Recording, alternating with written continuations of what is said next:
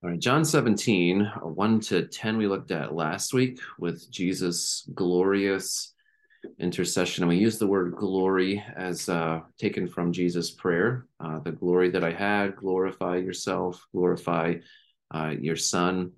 And so you'll see that term glory again, the idea of glory at the end of the prayer as well. So this is a God, the Father is glorified, and the Son is going to give us a perfect prayer. None of us have ever prayed perfect prayers because we're not perfect. But the Son of God is perfect, and so this is a perfect prayer that focuses on the Father's glory. And so, how is the Father glorified? Tonight, we're going to look at verses 11 to 19, and next week, Lord willing, the last seven verses. The Father is glorified, and he starts praying for disciples in verse 6 to 19. We already started into that section. But 11 to 19, the Father is glorified as disciple makers of Christ know their security in Christ. Security is a term that unfortunately we have to talk about more and more as we hear of a lack of security in certain buildings, and people go in and kill others and wound people.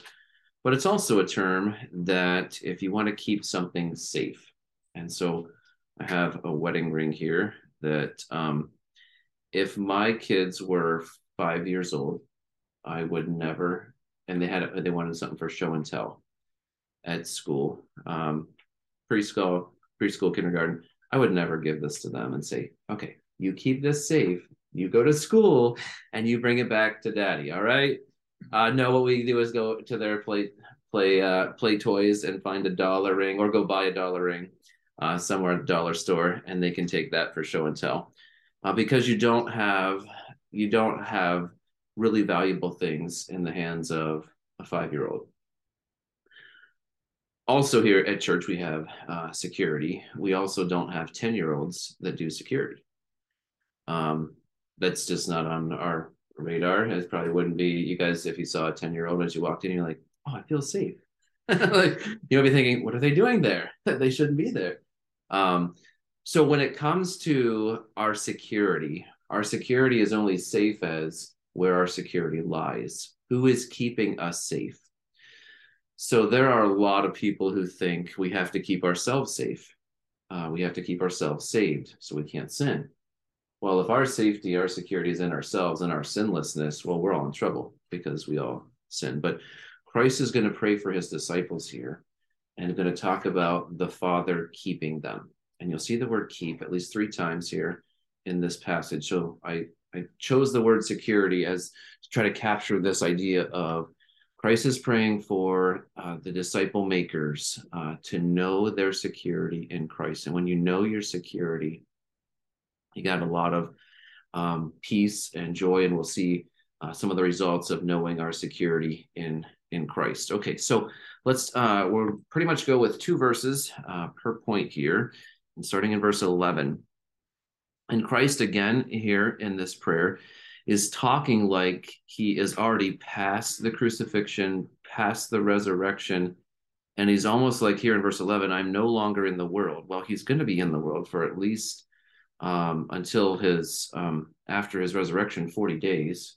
But he is talking like he's preparing for him not being in the world, because he knows I'm not going to be here longer. And so he says, just like he said earlier, that I have already glorified your name and I've already accomplished the work you have me to do. Like he's already talking about future events as it's already happened.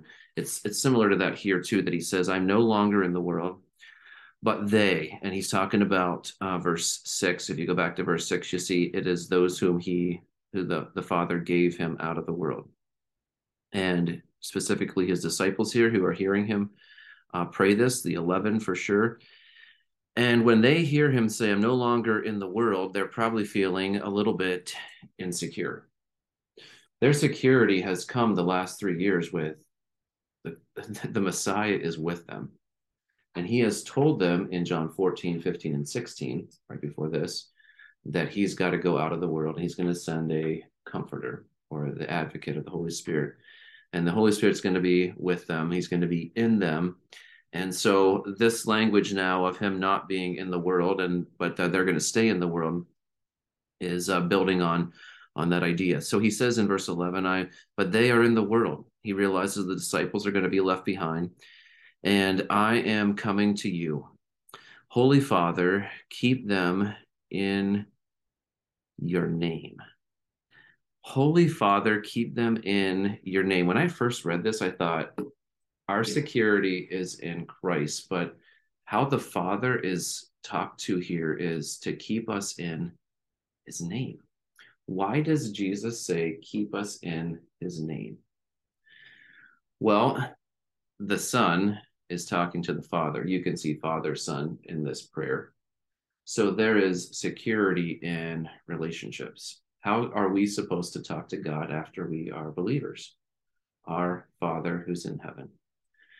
And last night at a funeral, I shared with those who were there. Some didn't know the Lord yet. And there was great security in looking at Psalm 23, that the Lord is our shepherd. We have nothing to want. And all of the benefits of Psalm 23 are, if the Lord is your shepherd, you don't have anything that you want. But if the Lord is not your shepherd, you're going to fear evil. You're not going to be comforted. You're not going to lie down in green pastures. You're going to have no peace, very little peace in your life. You don't have surely goodness and mercy that are going to follow you all the days of your life. You have no certainty at the end of life because the Lord is not your shepherd. So there is a relationship of shepherd and sheep, but Christ here praying for his disciples, and is going to pray for unity and asking the holy God to keep his followers in his name. So the Son comes in John 1, and he gives us the right to be called children of God. There is security whenever we know that we are in God's family and we belong there. And maybe you tried to, if you were a mean sibling, try to convince your brother or sister that they didn't belong in your family, that they were adopted or whatever else that you just said. Lied to them.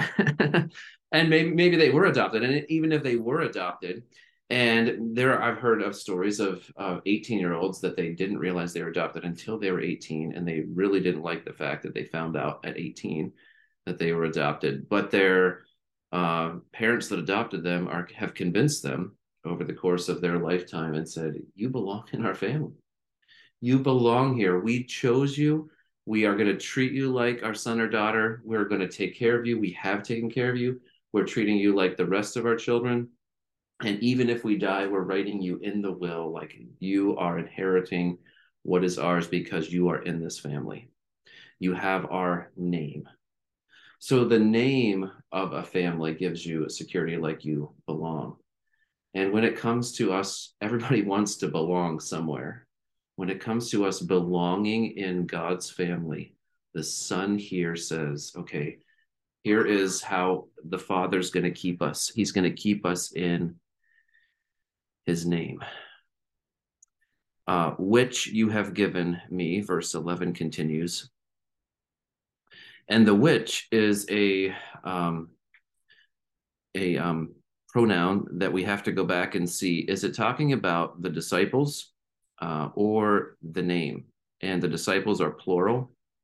The name is singular, and which we can look at in Greek is a singular pronoun. So it refers to name. So the name is how the Son is related to the Father as well. So we are secure because we are as secure as the Son is secure. Why? Because we are, the rest of the Bible tells us we are in Christ. And we are in the family of God. And so Christ says, okay, here's where your security comes from. The Holy Father is going to keep you in his family. You're going to have the family name. That, and it continues in verse 11, the name which you have given me, and he's going to say that same phrase in verse 12, but he says, which the name which you have given me, that they may be one, even as we are one. So security in Christ. As we are secure in Christ, we are expecting a few things here in this passage. Verses 11 and 12 tell us that we expect a holy God to help disciple makers to keep our holy identity. The moment we turn from our sin and trust Christ, God makes us who were once dead in trespasses and sins, he makes us alive. So many things happen at the moment of our salvation. But one of the most secure things is we're placed into God's family. And God says, you belong here. I'm going to keep you here. Nothing, and John 10 has already said this, you're in Christ, you're in the Father's hand, nothing's taking you out of my hand. Like, oh, such security here. Why do the disciples and those of us living today who are following in the disciples' footsteps, why do we need this security? Well, I don't know about you, but when I was a kid and I thought I trusted Christ, I wasn't very secure. I was very insecure. And I kept praying as a junior higher that God, if I wasn't really sure I was saved or I wasn't really repentant enough, that I would really be sincere this time. And I prayed and prayed and prayed. And I talked to a few adults this morning after I got saved as adults. And they said, yeah, for about 6 months or so, every time I sinned, I felt like, oh, I might lose my salvation. But you can't lose your salvation because the Holy Father is keeping us in his name. And there is wonderful unity here that we can enjoy in the family of God, as unified as the Son is with the Father. And it says here, even as we are one. Verse 12. Now he's still talking like he's not with his disciples, but he's praying in their presence right now. While I was with them, I kept them in your name. So he is going to transfer the keeping responsibility from himself because he's with them. I kept them in your name. He's going to transfer that to the Father. They hear him pray this and understand this transfer. While I was with them, I kept them in your name, which you have given me. I have guarded them, and not one of them has been lost, except the son of destruction. And we know who the son of destruction is, Judas Iscariot, the betrayer, that the scripture might be fulfilled. And so Psalm 41 and Psalm 109 both prophesy that someone from a friend of Christ is going to raise his heel against him. And Peter talks about the scripture being fulfilled in Acts 1 that we just read as a church as well. So our security is in Christ, is expecting our God to help us to keep our holy identity, and our identity is the name of God. This is our family name now. Verse 13, but now I am coming to you, and these things I speak in the world, that they may have my joy fulfilled in themselves. So back in verse 10, he says, I'm glorified in them. So how is the Son glorified in his followers? Well, we start having the fruit of the Spirit in us, and we'll see love at the end of this prayer, but here it's joy. And so the disciples are hearing Jesus say that they would have Christ's joy fulfilled in themselves. Verse 14, I have given them your word, and the world has hated them because they are not of the world, just as I am not of the world. Well, we are secure in Christ and have the name of the Father and the Son, where we belong to this family. But you'll see the word of God here mentioned in verse 14. You'll see it again mentioned in verse 17. Sanctify them by thy truth. Your word is truth. He's also mentioned the word up in the previous passage, that the word that you have given me, I've given it to them. And you're going to see in verse 20, I do not ask for these only, but also for those who will believe in me through their word. So the disciples are going to spread the word of Christ. So you'll see the word of God mentioned over and over again in this prayer. So how does this fit together? Verses 13 and 14. So there's joy here, right? In verse 13, where does the joy come from? It comes from verse 14. I've given them your word. And I said this morning, and you can read Psalm 23. And if the Lord is your shepherd, Psalm 23 should cause you like some of the most joyous verses you'll ever read as a Christian. Why? Because all the worst thing you can do facing the valley of the shadow of death, you have to fear no evil. Why? Because God is with us. And at the end of it, it says, surely I know that goodness and mercy are going to follow me all the days of my life, and I'm going to dwell in the house of the Lord forever. And as a Christian, no matter what you're going through, if you read Psalm 23, you're like, the Lord is my shepherd, I don't have any want. This is all that he does for me. He comforts me, and he gives me eternal life. And you close your Bible, and you're like, that gives me so much joy. That's because that's what God's word does for us. It gives us joy. Now, if you don't know that the Lord is your shepherd, Psalm 23 doesn't give you joy. What does it give you? It gives you hatred. Hatred for God, which we've seen in Romans 1. We see it here. As Jesus has given the world God's word and has told them point blank, I am God. I am the bread of life, all the I ams, and they're picking up stones to stone him. You're like, what? They're rejecting the word. They're rejecting the Son. They're rejecting the Son's word. And Jesus knows that whenever he sends the disciples out into the world, they're going to reject the disciples too. Why? Because the world hates God's word.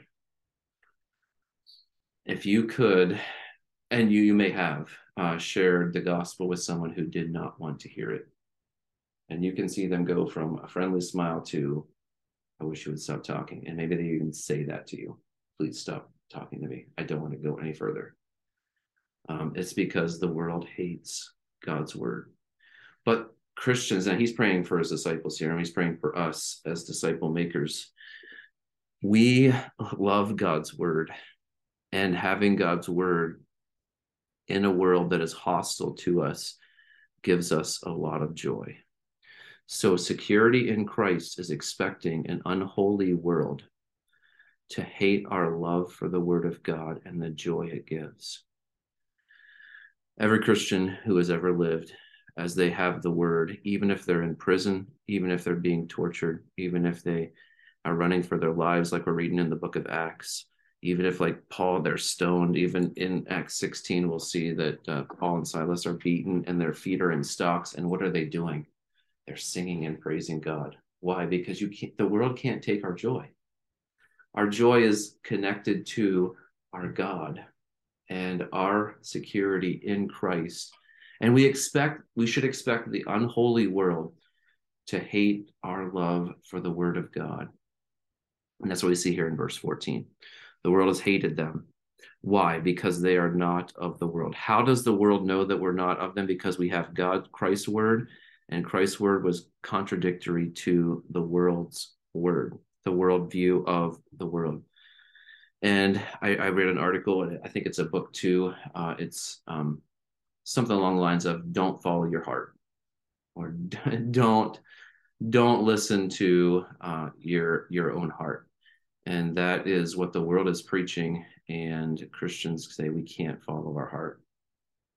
We can't be true to ourselves, and we don't try to be if we're faithful to our Savior. Verse 15, I do not ask that you take them out of the world.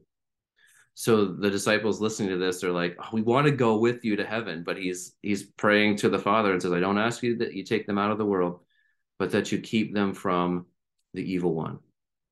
They are not of the world, just as I am not of the world. Again, reiterating what he said just in verse 14. So what is security in Christ expecting in verse 15 and 16? Not the world to hate us, but another enemy here in verse 15. Christ is praying that the Father would keep us from the evil one. So the word of God in verses 14 and 17 are the context of the evil one. What does the evil one try to do against us when it comes to the word of God? Well, the evil one can cause, and it does cause a lot of people, to twist God's word, to misinterpret God's word.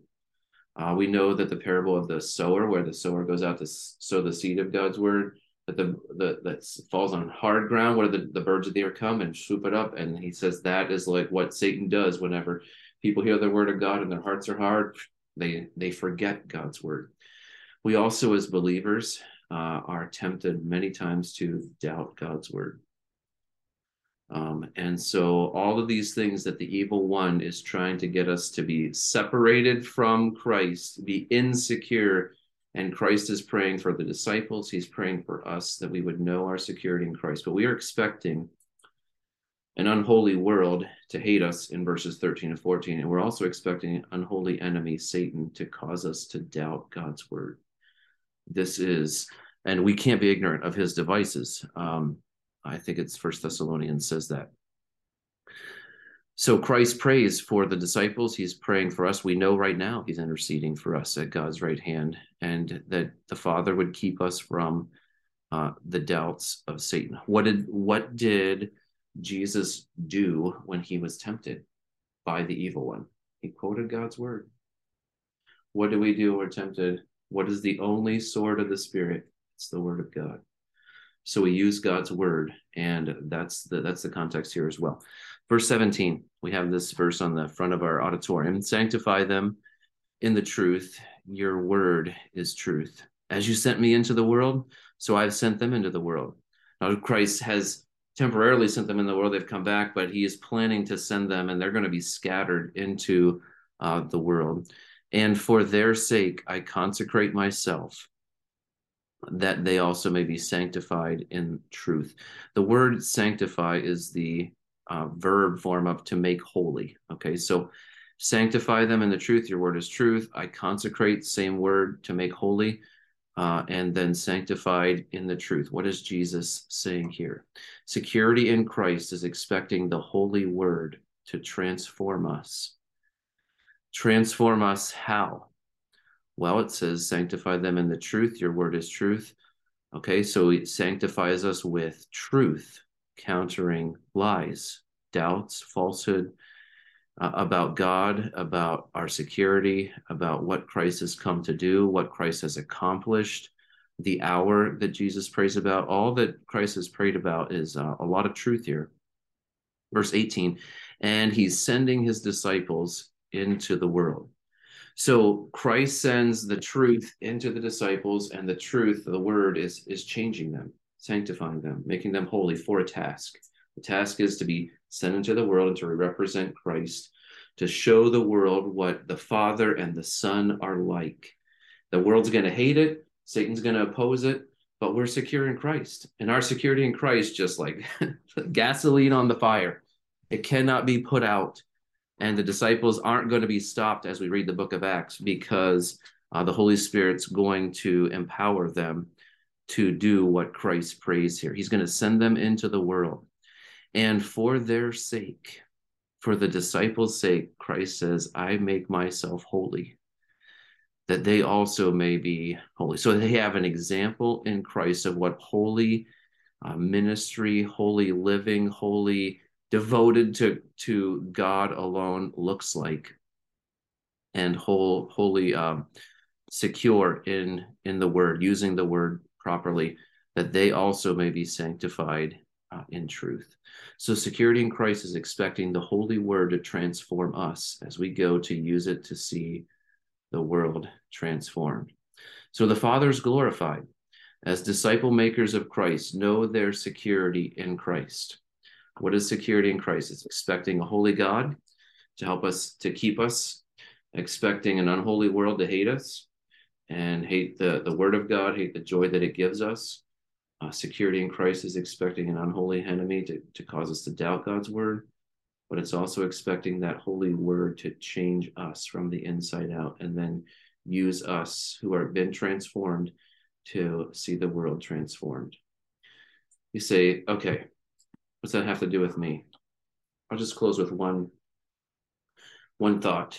If God can use simple fishermen, a hated tax collector, these are all his disciples, a misguided zealot, and what we know of the disciples, they were doubting, they denied Christ, they were fearful. If God can use people like that, then he can use us.